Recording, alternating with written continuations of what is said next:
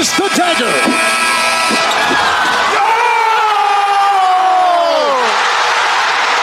Illegal substitution, too many men on the field, Saskatchewan. Gizmo has a block and the sideline. He has not stepped out. He may go all the way. He needs one block and he'll do it easily. Promised Mess I wouldn't do this. McDavid stops up. What a move. Shoots. Scores!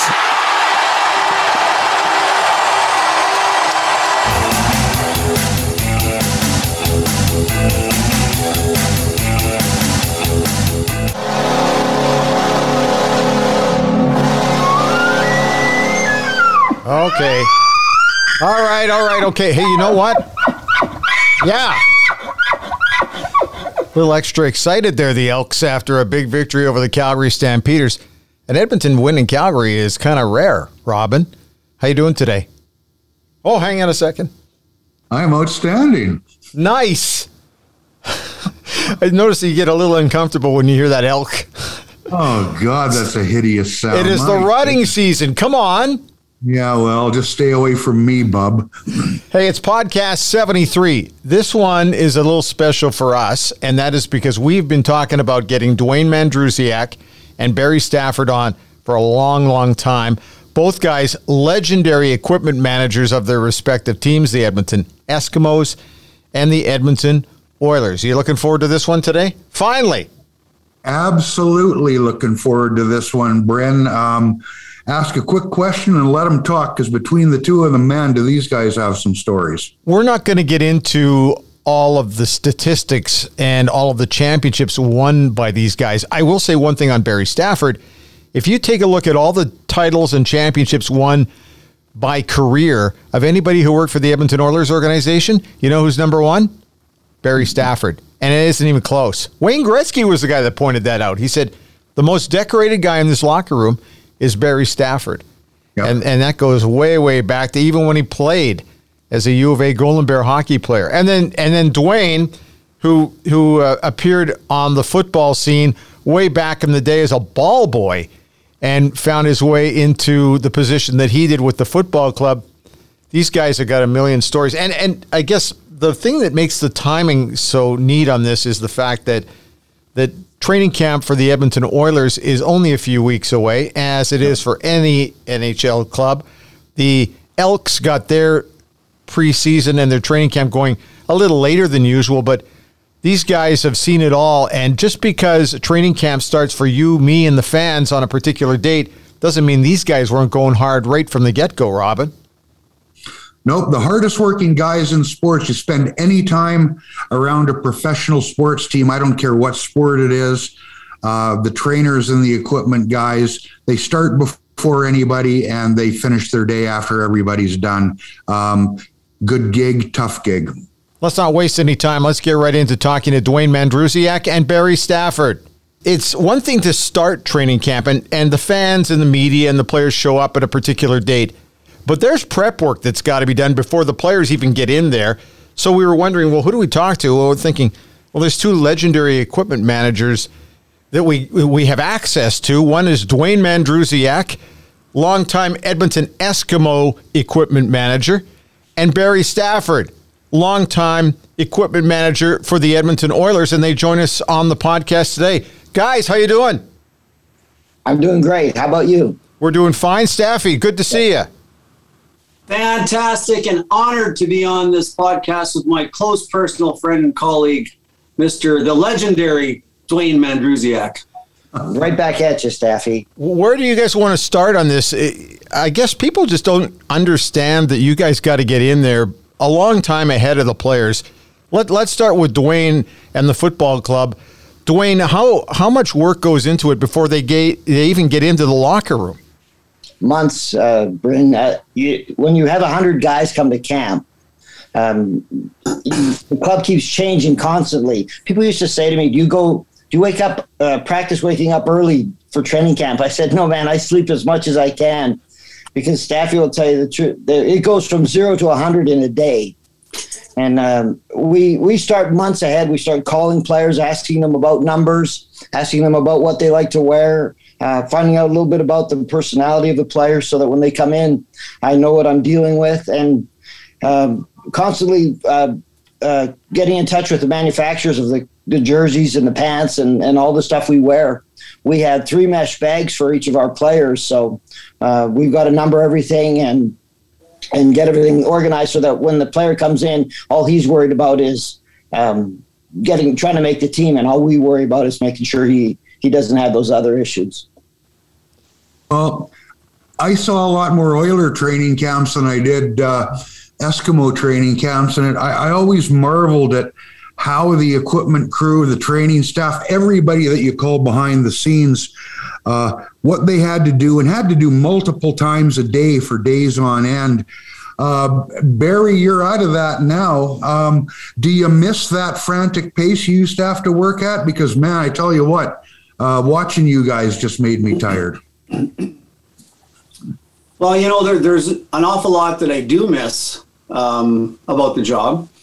But, I think Dwayne would agree with me. We're conditioned and we prepare ourselves personally. You have to be very prepared for, like he said, 0 to 100. First of all, we have lots of staff helping us out, and most of us are very experienced people. And so when you're in the heat of battle and you're organizing, in our case for a training camp, we have 100 players. I mean, we're lucky during the season we only carry 25. Dwayne's got 60 to 70, maybe more players throughout the season. So training camp for hockey is probably the toughest time of the year, just because of numbers, scheduling, those kind of things. But when you're in the heat of battle, you don't really look at it as a lot of work or extra work. It's just part of the job. But 100 guys, Dwayne, wow. Well, you know what it is? It's getting for, and Staffy will attest to this, it's getting into the routine. We used to joke that itineraries are written in pencil because they change constantly, depending on what the coach feels or the weather. I mean, we've had when Ronnie was coaching here in the mid 90s, we had a training camp where I think almost every day it rained. The unfortunate part for us was we didn't have the indoor facility at that time. We were at Concordia, so you've got to be fluid and just accept that. I tell my guys, make sure you get your rest. I mean, and Staffy's right. We had lots of guys helping us, but it takes an army to run a camp, because everybody's got a specific job. And I hired guys that made sure they did exactly what they were supposed to do. And it made it easier for me. Dwayne, we were talking about this earlier, and I wanted to ask you while we're rolling here. For the first time in a long time, you're sitting back and you're not in the middle of that mix. How does it feel to not be in the center of that storm? I know you'd rather be, but now that it's happening and we're into the season and you're at arm's length for the first time in a long time, how does it feel? It's very foreign to me, Robin. I'm used to, I love the grind. I really, a lot of people didn't like training camp. I like training camp. I like the fact that I was able to get to know the players very quickly and develop a bond right away. And then I've taken that and channeled it somewhere else to try to keep myself busy. And I've talked to other equipment guys. George Hopkins in Calgary and I are great friends, and Danny Webb. So I've kept in touch with those guys. And working with the Players Association has given me a chance to stay in the game. And players, the equipment managers call me when they have an issue. So health and safety issues. So I get to still stay in touch with the manufacturers who I've known for years. So it keeps me in the game and it keeps me from jumping off the bridge, so to speak, Well, let me throw this at both of you guys. There's that first time where you have to watch that very first game of the year or whatever, and maybe you're sitting in the seats, maybe you're watching it on television. Staffy, we'll start with you. Do you remember that first game that you may have watched? And now you've got the emotion out of it. Now you're just casually watching it. Can you casually watch it, I guess is the question.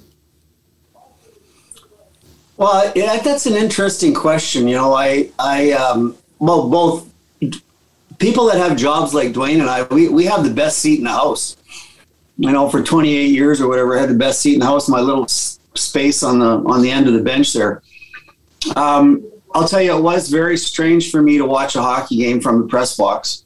And then that's basically where I did. I didn't feel comfortable sitting in the stands at all. It felt very weird. So I never did sit in the stands to watch a game. But, it's just a whole different perspective. And, my situation was a bit different in that the way I left the training side of things. I mean, I didn't really miss any work. I just moved into a different department. But as far as the, watching the team play, it was very, very different. And I guess I learned and I got a different appreciation for the game and the players watching from up top, because I'll tell you what, it sure looks easier up there, and the mistakes are way more prevalent when you're up in the stands or in the press box watching. So, it was just very different, and it took a bit of time to get used to. Dwayne, what about you? A little different?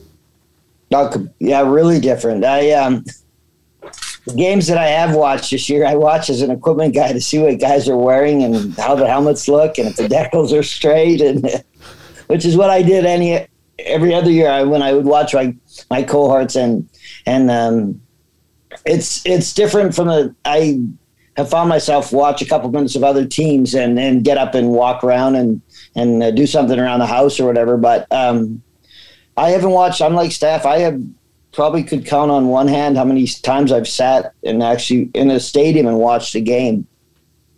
So it's a big adjustment, and it's no different than the players. I talk to a lot of players who have trouble in that first couple of years going to any games or watching any games. So I just I watch the games that I decided to pick on because they interest me, but it's not a big deal.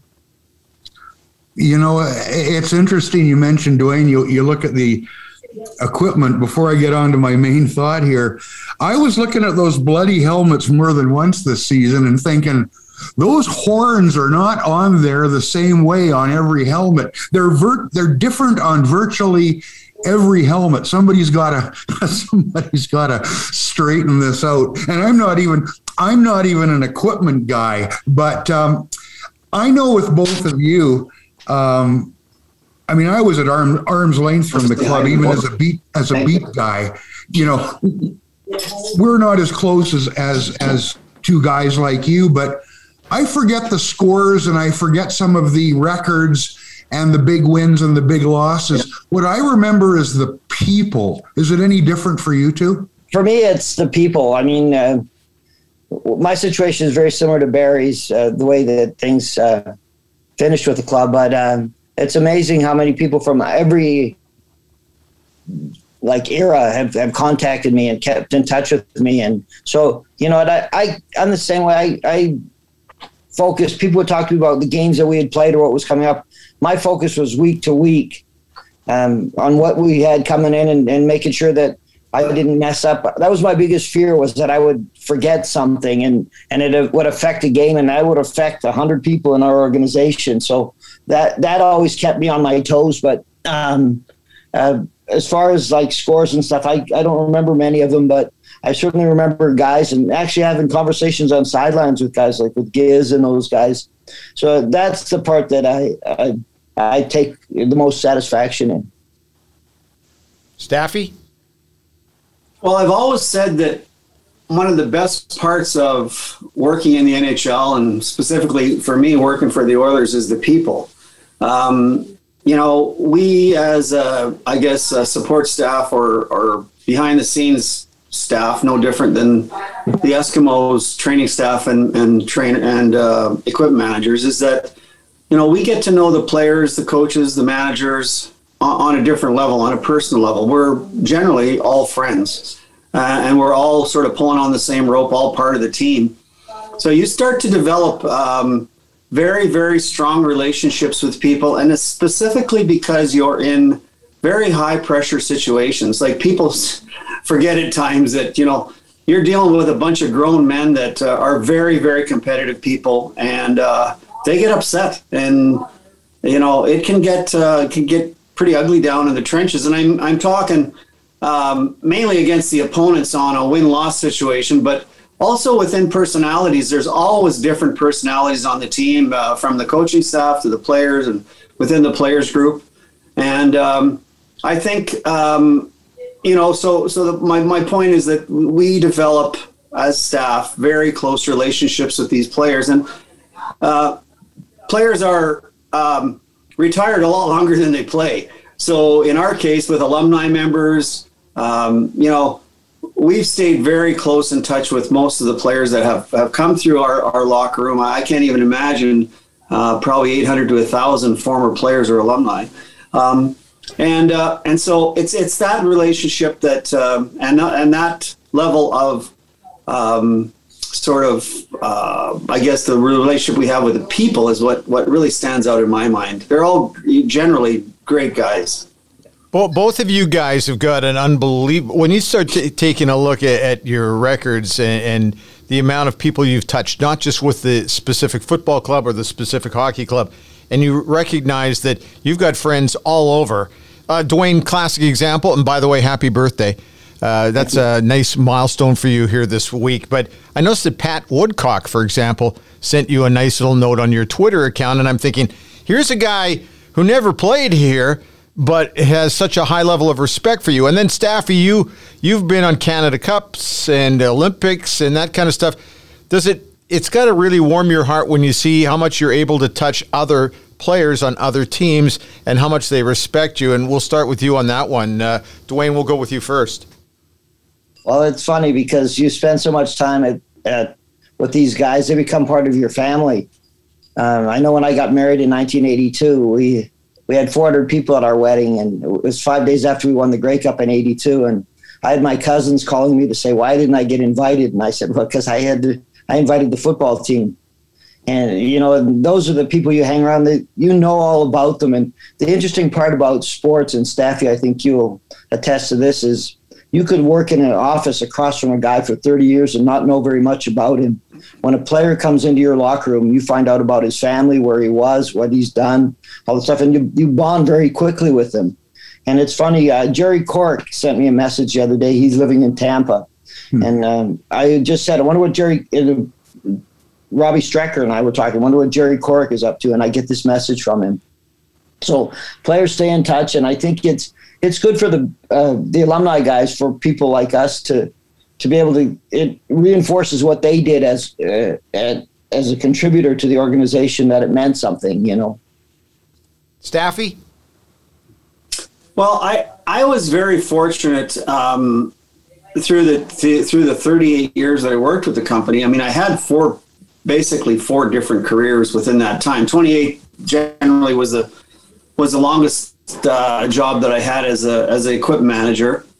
And face it, I was very lucky. I came along at a good time, and I had a great run down in the dressing room with the team. But one of the most, they were all rewarding jobs, but the last job that I had, sort of managing and starting up in the alumni department within the Oilers organization, as a good friend of mine, Nick Wilson, one of my colleagues, said, Barrie, you've auditioned for this job your whole life. And to Dwayne's point, like, we build such strong relationships with these players on a personal level. And it would be like family that's gone away for 10 years and they come back and it's like you haven't missed a beat. Through, like I say, the trials and tribulations of being on a sports team, the winning and losing, it has a tendency to bring people closer together. So in my case, specifically alumni and all the players that have left, I was reunited with so many of these guys because of all the different events, the charity events, and the Oilers do a great job at having parties, man, celebrating the history. When you look at the 30th year reunion, you guys were all part of all these huge events, the banner raisings, the 30-year anniversary, the 25th, the Centennial's greatest team event. Go on and on. So one thing about our organization, they've been excellent at bringing back not only our great players, our Hall of Famers, but any of the players that played as part of our alumni group. So I'm lucky in that case. I was very lucky. that I was, I could continue these relationships through all these different events. People talk about family with teams, whether it's the football club, whether it's the hockey club. I got a peek inside at the alumni part of it with Hockey Helps the Homeless, and you were front and center on that, Barrie, with the alumni group. It was not amazing, but it just struck me about the closeness there and the brotherhood and the fraternity. Some guys haven't played here for 15, 18, 20 years, and I would sit back and watch you guys strike up conversations like you'd seen each other yesterday. And I would assume it's the same for Dwayne too. Those relationships that once they're formed are very meaningful, and there's real ties that bind there. Dwayne, do you want to jump in on that one first? Yeah, you know what? You're absolutely right. They always say that championships bond you for life. But there's also, the fact that to watch guys accomplish something, a milestone in their life, to make professional football, it's hard, and people that used to make fun of, they'd say how bad our players were because they weren't making a lot of money. I used to say it's the last true professional sports where you play for the love of the game. They get the same injuries the NFL guys get. They just don't get paid what the NFL guys get. And they take so much pride in what they do. And you know what, it didn't matter to me if it was Warren Moon or if it was Ian Bryans. We treated those guys the same because it took a lot of work took more work for Ian Bryans to get into the CFL than it did Warren Moon. And I made sure that they were acknowledged and honored by that with us. And I never took a day that I did for granted. I'm the luckiest 5'5" guy in Canada to get the job that I got, but these guys, it's with our staff, the Eskimo staff and the Oilers staff in both our glory days, it was great because our staffs got along great. That's where we bonded our friendship. Hey, Staffy. And it continues today. I mean, that's the great part about it. We respected what each of the organizations did, and our players respected the Oilers, and the Oilers respected our guys. So it's something that when you're sitting there and all of a sudden you see something, it clicks in your mind, and you start laughing, and Allison says, "What are you laughing at?" Just think of stupid stuff they did, And Barrie, what about you? How do you view that? Well, it's I don't want to be off topic, but I will say that part of the reason for the great bonding of the staff as well is we basically absconded Kenny Lowe from Dwayne's staff when Peter Miller left to be our head medical trainer. And of course, Kenny Lowe was Kevin Lowe's brother. And I had known Kenny and that's how I met Dwayne, through Kenny Lowe. And, so one thing led to another as far as the personalities go and the friendship. But, there were many times when Kenny and I would be knocking on Dwayne's door looking for some suggestions or ideas on, equipment or players being injured, and we're looking for a different kind of protection that we haven't seen in the hockey business. Dwayne gave us great suggestions, and Dwayne also, as a former goalie or as a goaltender, also had a lot of good insight with our goalies on our teams, right from Grant Fuhr to Andy Moog to you name it. Because Dwayne was in our locker room as much as he could be, based on his schedule. So we gleaned a lot from the football business. And I was very fortunate to get a whole different view of pro sports behind the scenes through Dwayne and Kenny Lowe. And then once again, through our good friend, our mutual friend, Red Batty and the Green Bay Packers. So, I've had a great education on football.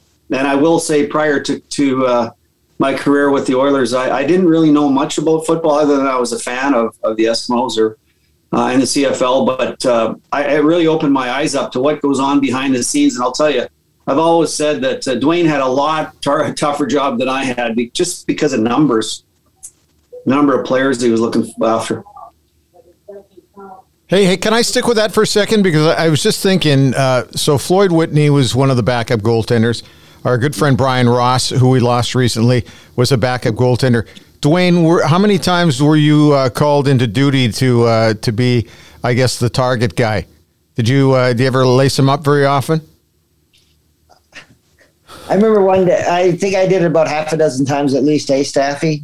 Oh, yeah. And I it all started, I was sitting at home and the phone rang and it was Kenny Lowe and he said, "What are you doing?" And I said, "Not much, just hanging around." And he said, "What are you doing tomorrow?" And I said, "Got nothing planned. It's an open day." And he goes, "We need you." And I go, "What do you mean you need you?" "We need you to come on and strap the pads on for practice." I said, "There's not a chance.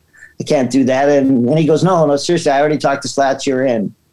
And I go, "What do you mean?" He says, "You're in. Just," I said, we argued for a few minutes and he said, "I told you you're in." So I said, "Okay, I'll meet you at the arena." He goes, "We're not at the arena, we're at the mall." And I said, "I'm not going to the mall. They have people watch me that." So I get dressed and I'm sitting next to Freddie Brathwaite. And I said to Freddie, "What do I do? Give me some tips here." And Freddie said, "Don't cheat. Whatever you do, Dwayne, don't cheat." So they did the first 2 on none and guys coming down on my right side. And I start to creep towards the middle and I see something go by my shoulder and I go, "Whoa, what was that?" And I hear Freddie at the far end go, "Don't cheat." And then Freddie would stand at center ice and shoot pucks at me and I'd catch him and I told him to stop because he was shooting better than most of the guys I played hockey with. So, but it was great because even when we did when I saw you at the Kevin Lowe tribute a couple weeks ago, a lot of those guys, the alumni guys, came up to me and were talking to me. It was really really cool, and I got a whole set of gear from them, so it was really neat.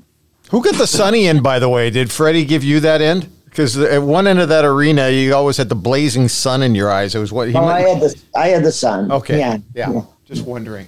Just to make it easier for me.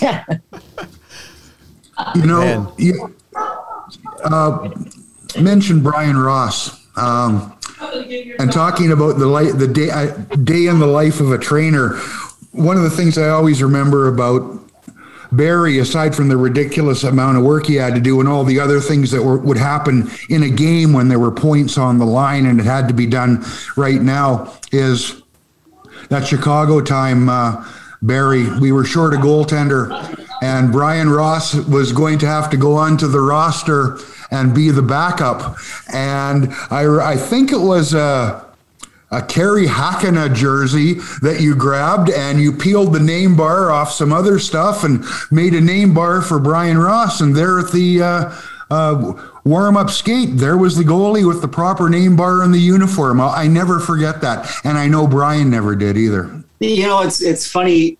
Dwayne and I were talking about this just over the last few months, but we'd have to have another podcast and a half a bottle of whiskey to start talking about some of these behind the scenes stories. But, the funny part about that was, it's kind of exciting. Brian is a good friend of ours. God rest his lovely soul. He took that role on as the third goalie. And I mean, you got to give these guys credit, guys like Dwayne and Brian and Floyd Whitney and any of those guys that stepped in, because, the players at first would just kind of lob like softballs at them. By the end of practice, they're winging them by their ears. Like, you got to give those guys credit. They're brave people. I would have never stood in there. But actually, another funny story. I won't talk about it right now, but you got to remind me about Yvonne Lendl in the late 80s, early 90s, when he was the top player in the game. He actually came out to a practice, and I don't want to get into that right now, but that's another funny goalie story. But the one thing I was going to say about that day in Chicago was Steve Passmore was a former Oiler player, and he was playing for Chicago Blackhawks. The other goalie, I can't remember at the time, was on his way from the minors, and he was just late warm-up. He did actually show up. So Brian sat on the bench for a short amount of time, had to sign him to a contract and all the other formalities. But the funniest part was, so Brian is nervous as shit. I mean, we're talking like he's nervous. And, the sweater part was just something that we kind of do behind the scenes. We always have a special kit in our back pocket as far as being able to change the letters and the name bars in a hurry. But so I was just as excited as anybody to get Brian, and so was the team. We were happier than hell to see him out in the ice. So the funny part is at center ice, typically during a game, a warm up for a game, the goalies will kind of go down on the ice on both sides of the red line. So here's Steve Passmore on one side of the red line. And here's Brian Ross on the other side of the red line, and they're stretching their groins and they're doing their stretch. So they're down on their knees, and they have their masks on. And I'll never forget, I kind of was standing there watching the discussion to see what was going on, and Passmore was kind of stretching out, looks over, and he goes, "Roscoe, what the hell are you doing here?" I was funnier than hell. And so, because they were friends as well as goalies. And, Brian took his routine in the warm-up, and, he took his shots, and he did sit on the bench, I believe, for a short part of time in the first period, but then the other goalie showed up. But it was just a good news story. Speaking of goalies, too, on that note, and you guys might remember, and Dwayne, I'm sure you were paying attention to this, too, was it Chicago that their third goalie ended up coming into a game and they won the game or something? It was a historical event in the NHL, and those are just kind of good stories. The stories I like to hear about. Hey, it would be wrong if we didn't talk about training camps and talk about the great work that you guys, the legendary work that you guys did, and you never ever got enough credit for it. I don't think, because people just naturally watch what's going on the field or on the ice, but we can't not do a podcast and talk about our good buddy Joey Moss here. And I don't know where we start with Moss's stories, but Dwayne, how did that relationship? We know how Wayne brought Joey into the fold in Oilerland, but what about for you in the football club? Well, we got a phone call that Wayne wanted to see if we would take Joey in to help us during the summer, because he would work. It was all the stuff that he was doing with the Oilers was helping him, and he was kind of regressing during the summer where he'd go back and just watch TV. And so Wayne brought him in, and I'd met Joe before but didn't really know him, and Wayne brought him in, and we started talking, and Wayne said, "Well, I'll pay him for being here." I said, "If he's working here, we'll pay him. Don't worry." And I called Sparky and said to Spark, "What's this kid like?" And he said, "Be careful. He's smarter than you think." And he, so the first day we started working there, and Spark said, "Oh, and he likes a cold beer after practice."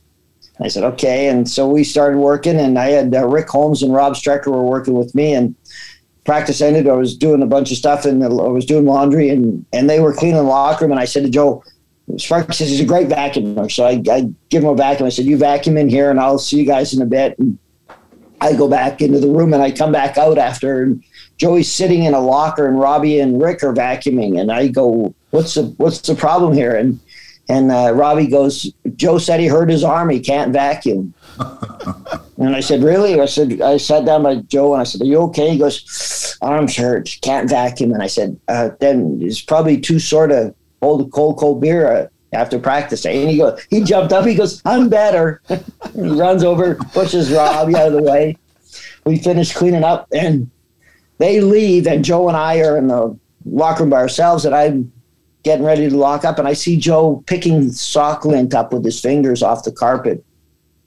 And I go, "Holy cow, this kid is good. I'm going to have to pick up my game."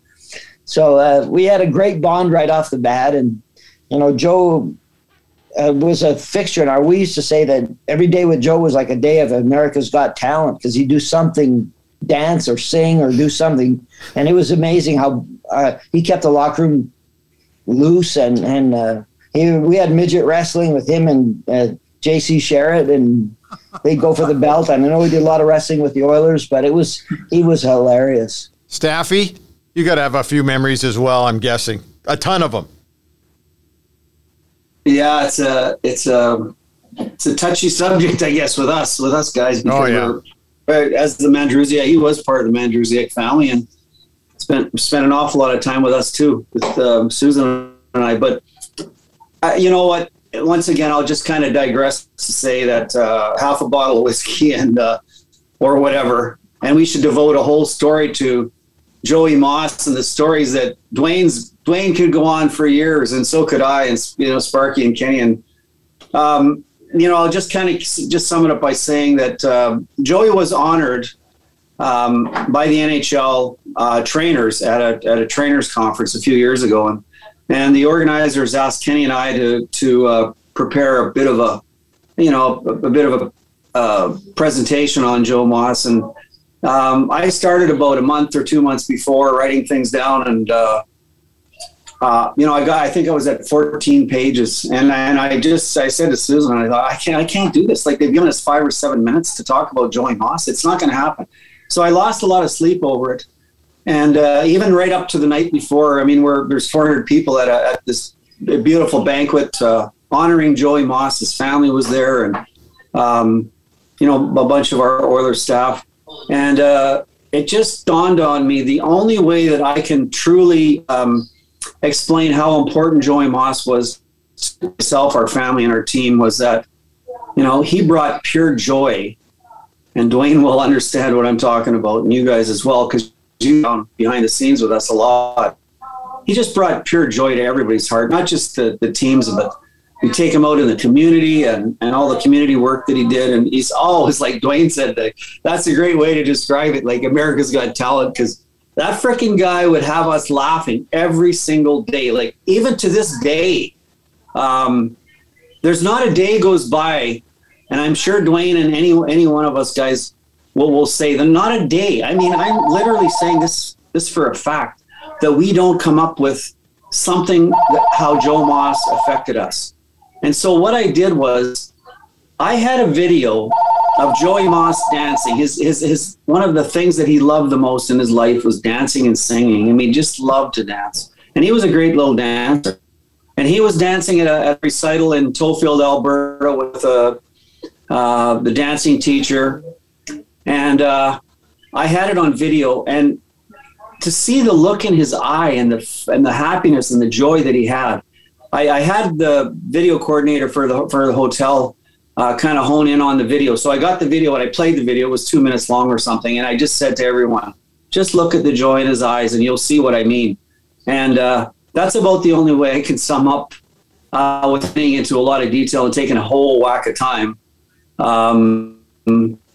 Joey is a very special person to the Mandrusiak, to Dwayne, his family and staff, and as well as ours. And it's just, to do it justice, we're going to have to spend another couple of talking about it.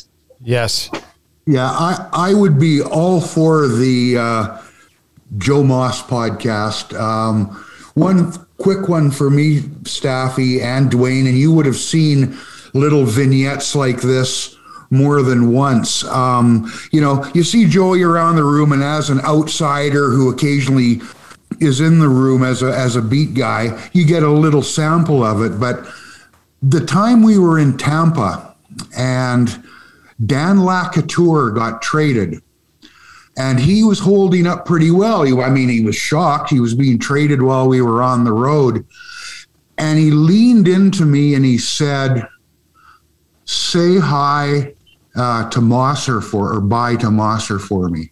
And he broke into tears. I don't mean a trickle. I mean, he was sobbing. And that tells you something about a relationship behind closed doors, that the average people who might see Joey belting out the anthem or putting out the water bottles, they don't see that very special relationship that clearly exists with the players.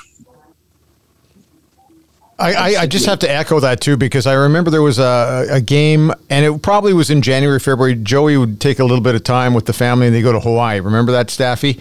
And I remember Colorado was in town, and after the game, I knew Joe Sakic from the Western Hockey League. The first thing Joe said before we even got into an interview, where was Joey tonight? He was very concerned. And there's a guy on the opposition team who saw the impact made by Joe. But you want to talk about a guy who's larger than life. Dwayne, you were just telling us about a story out of Vegas. You got to tell everybody that, because it just makes me laugh when I think about it. Just tell everybody about the experience in Vegas, and Joe was involved. I had the honor, and Staffy was there, and of working Wayne Gretzky's fantasy camp for a few years in Vegas, and Wayne treated us great. We stayed at the Bellagio, and we had the best of the best equipment guys and trainers and stuff, and Wayne wanted it that way. And Joe, it was great to see Wayne and Joe together, because Wayne knew that eventually this was going to end, and he spent every minute with that kid and made sure he was having a good time. And we'd finish eating, and Wayne had something planned every night, and we finished eating meals, and Sparky and I and Joey would go out of the Bellagio. We'd go right towards New York, or left to Caesar's Palace, we'd walk down the strip, and every night people would stop and ask Joey if they could take their picture with him, and he would be hamming it up. But Spark and I were walking, here we are with thousands of people, and I said, we are walking through this city where we know nobody, and everybody knows who Joe is, and they all want their picture with him. And it happened every night. It was amazing to see. Hey, community involvement. We've all gone through our health challenges and everything. I got to go back about a month here to the Toast of the Town event where Kevin Lowe was honored, and it was done to generate funds for the Cure Cancer Foundation. Dwayne, you were there. We'll get to that in a second. But Staffy, let's quickly talk about that event with Kevin. Generated at that specific event around $230,000, which is spectacular. But you guys have done a great job of getting out into the community, even when you were, full-time employed. But now that you guys have just got a little more time on your hands, you're still heavily involved. Staffy, that was a great event. Well, thanks, Brendan. Of course, it was near and dear to my heart. I do have multiple myeloma, which is a blood-borne bone cancer. I'm a very, very lucky guy. Myself and my co-chair, Brian Anstice, who is a very close friend and colleague of mine. Brian is also has multiple myeloma.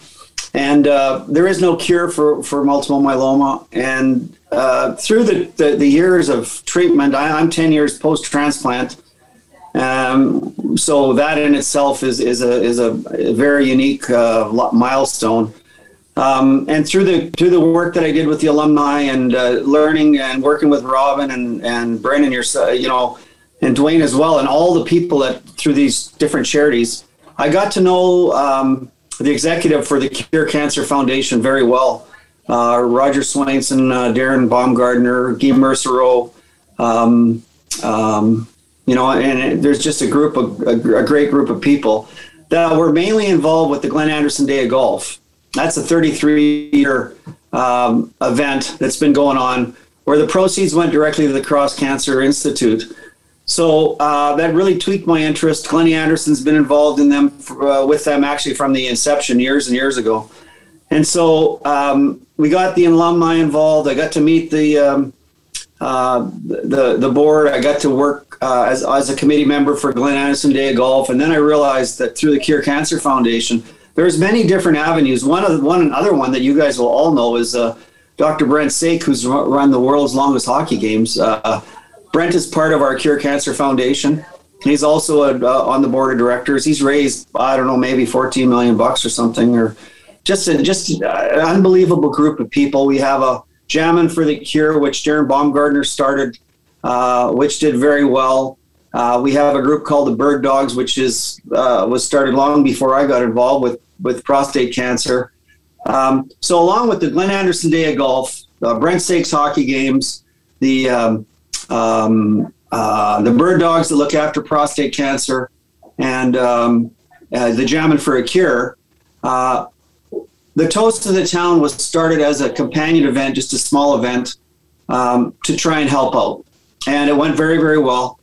And this year we stepped it up. We were, had an extra year to prepare because of COVID. But, the key thing and the main point of Toast of the Town is that we're here to save lives. And, things like that don't happen without a village of people, a community, a committee that's unbelievable. And so the premise of the Toast of the Town is to raise funds to help Dr. Chu with blood cancers. He's working on Dr. Chu is a nationally renowned oncologist that works right at the Cross Cancer Hospital. And he's knocking on the door on a therapy called CAR T-cell therapy. And that's where the money is going actually directly. And so, in order to generate the exposure and the awareness, we were very lucky to be able to honor our good friend and colleague Kevin Lowe, and his friends and family were involved, and we had a great event. Ron McLean was our host. Brian Burke, who some would say was Kevin's nemesis for a while, although they're very close friends, was there. Glenn Sather was there. We had 16 Oiler alumni. And Bryn was a big part of our production and our committee.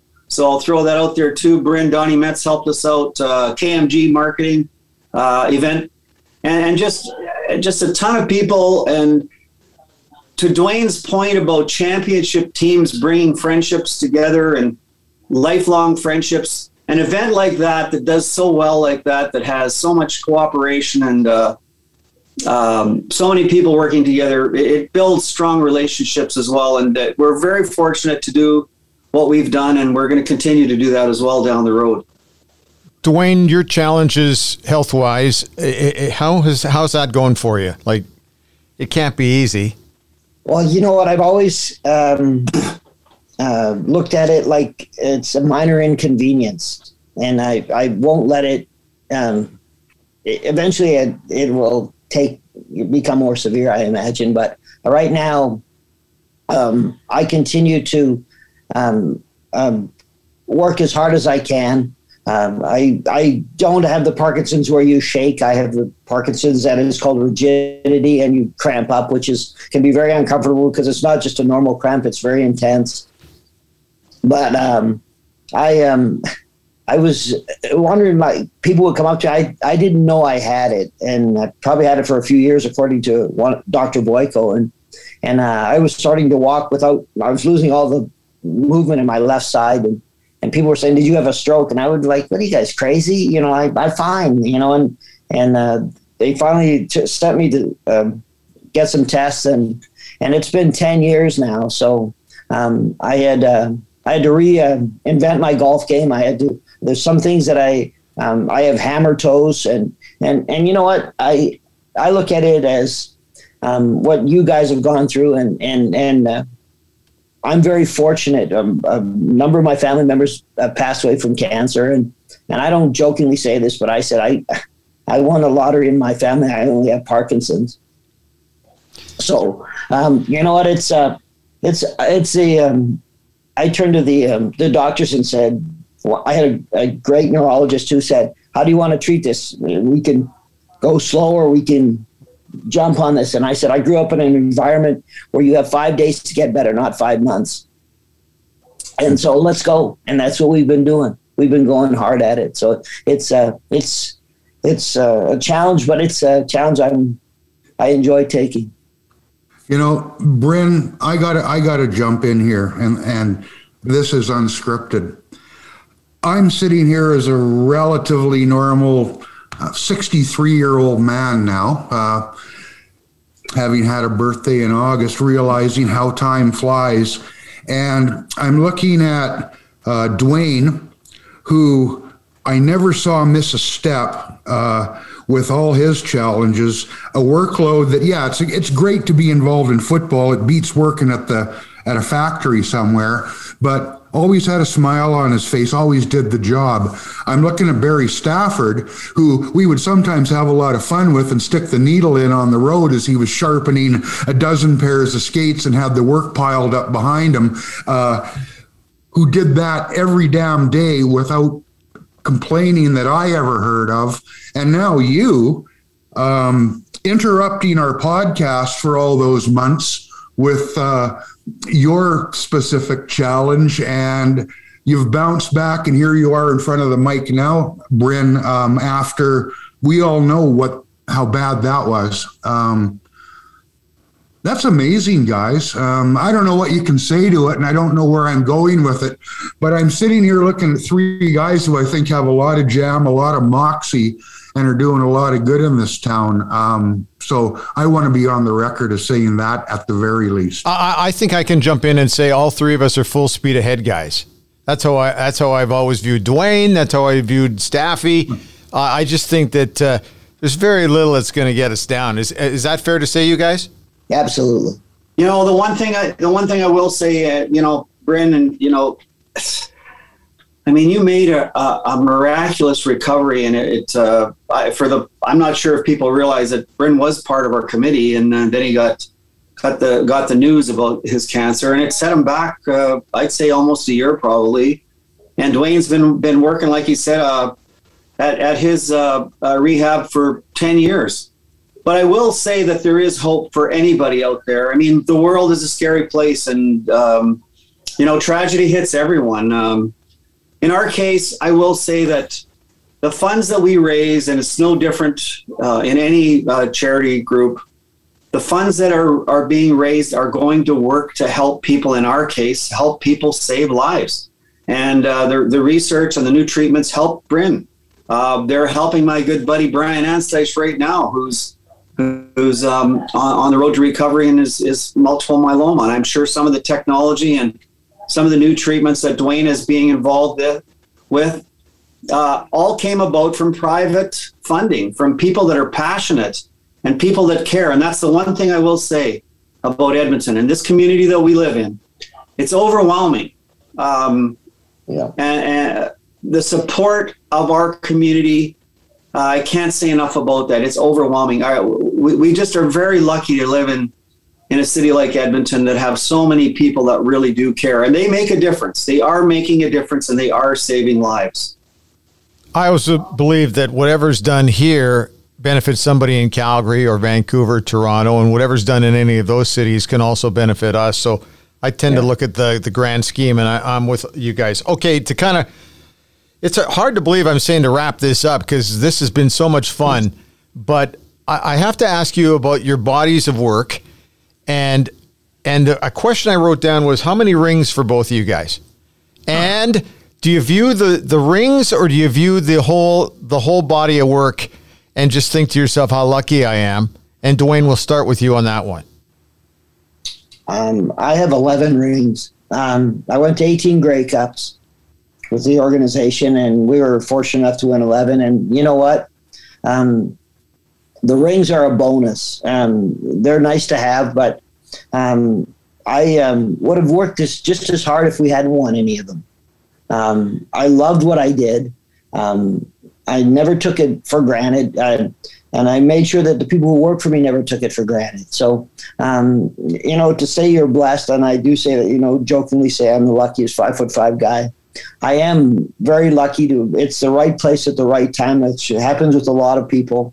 And I miss it. Like crazy, I miss it. But I sit back and people tell me to write a book, and I always say I got to wait for some people to die because Kep would chase me to the end of the earth on that one. Yeah. But I'm very fortunate, and I wouldn't change a thing. And Staffy, what about you? Well, it's amazing when you sit. Robin is a young 63, and I know I just turned 65. You guys think I'm 45 because yes, 65 is the new 45. We're all young at heart, right? Yeah. But the big thing for me is that I look at the road that our lives go on, and you wonder, how did I get to where I am right now? And I have to. It really hit me when I left the training business more than anything. When I sat and thought, and I was out of the business for a while, that I thought, you know what? I'm a lucky bastard, man. I had a great run. I came along, just like Dwayne said, at a very good time. And fortunate for me, I came along at a time when we had Glenn Sather at the helm as the patriarch of a dynasty. Not only Glenn Sather, but some of the greatest players that ever played. And we have 7 Hall of Famers now, including Kevin Lowe. I came along at a great time. And, 11 rings that Dwayne, we could never catch up to Dwayne. I think I was in the final 7 times. I was very fortunate because the Oilers were in Canada Cups and World Cups and all those different events. But I will say that 2 things. Number one, championships do bring people together. They form lifelong bonds when you're winning, because you enjoy and respect people that know what it takes to win. And trust me, this is a very, very competitive world we live in. People might not see that side of it, but it's a competitive world.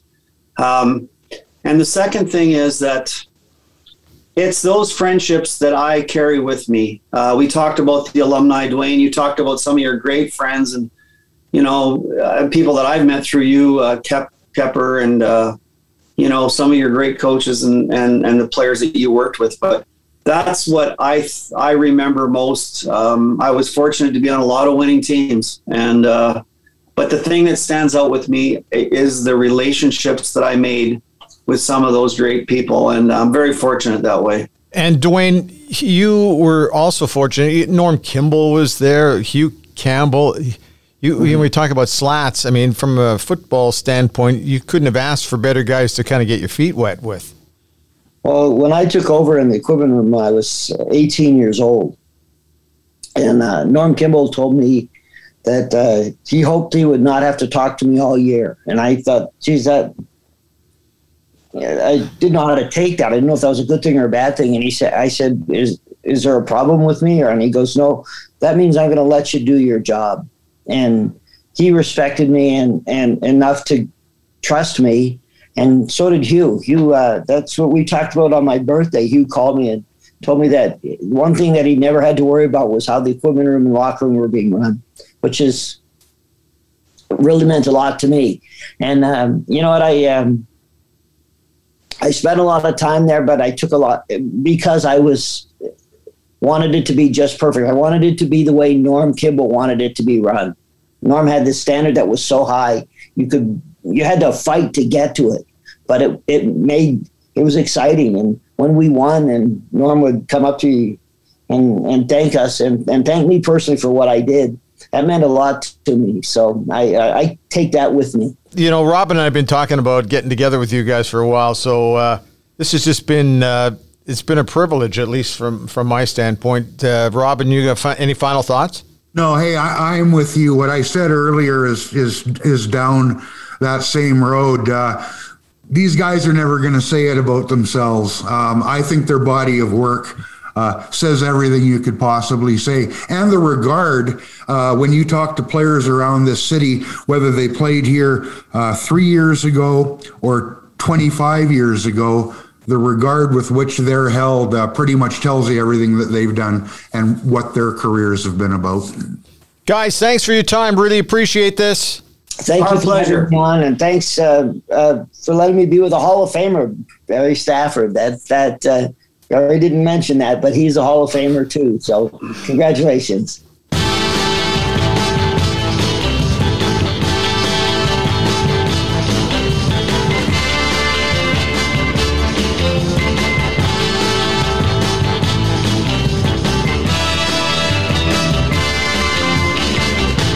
The Outsiders is brought to you by the Macintosh Group at RE/MAX River City. Well, as expected, things did slow down on the real estate front in the Metro Edmonton market over the summer. That's no big surprise. We all kind of knew that was coming. Brent's been saying it for months. However, things do tend to pick up a little bit in September and October before we get into the winter months. But if you're finding that your household is a little on the small side right now and your current family roster is growing, then now's a good time to track them down. Give them a call at the Macintosh Group at RE/MAX River City, and they can assist you with the sale of your pick or your purchase of your next superstar. You can find them at 780-464-0075 or macintoshgroup.ca if you want to send them an email, and they would love to chat with you. They can get the process going with a complimentary evaluation of your current home. No obligation, no deadline for this offer, but don't let the market pass you by. It's been really quite strong this year. They're very happy with the way things have gone, both buyers and sellers. Anyway, get a hold of Brent or any of his team members at the Macintosh Group at RE/MAX River City.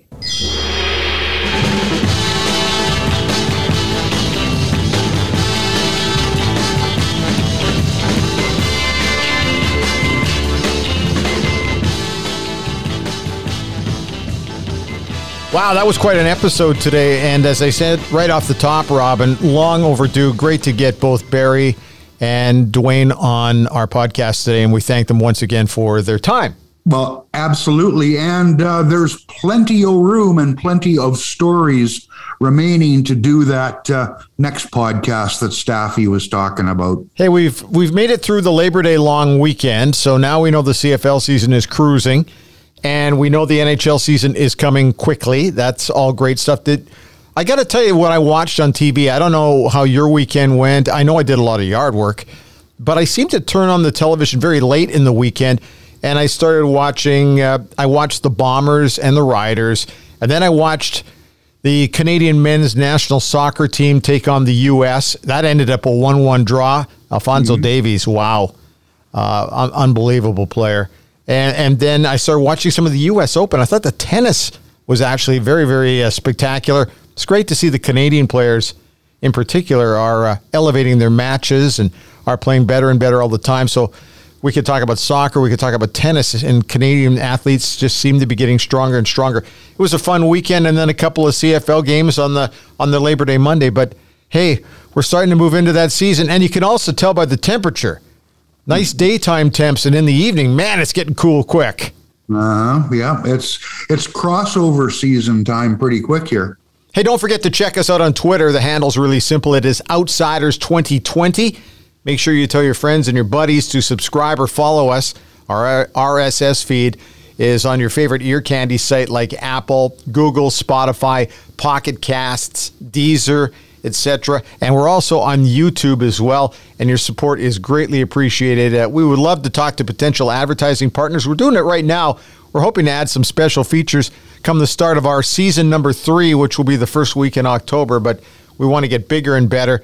And the other thing, too, and we haven't talked very much about this, Robin, is the fact that we are looking to go twice a week rather than once a week. Have you got enough in you?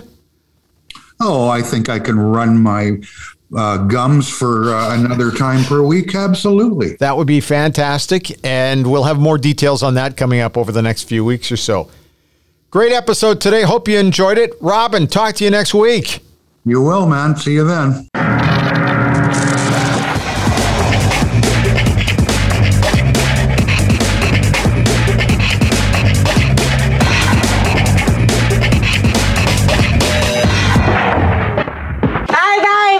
Have fun storming the castle.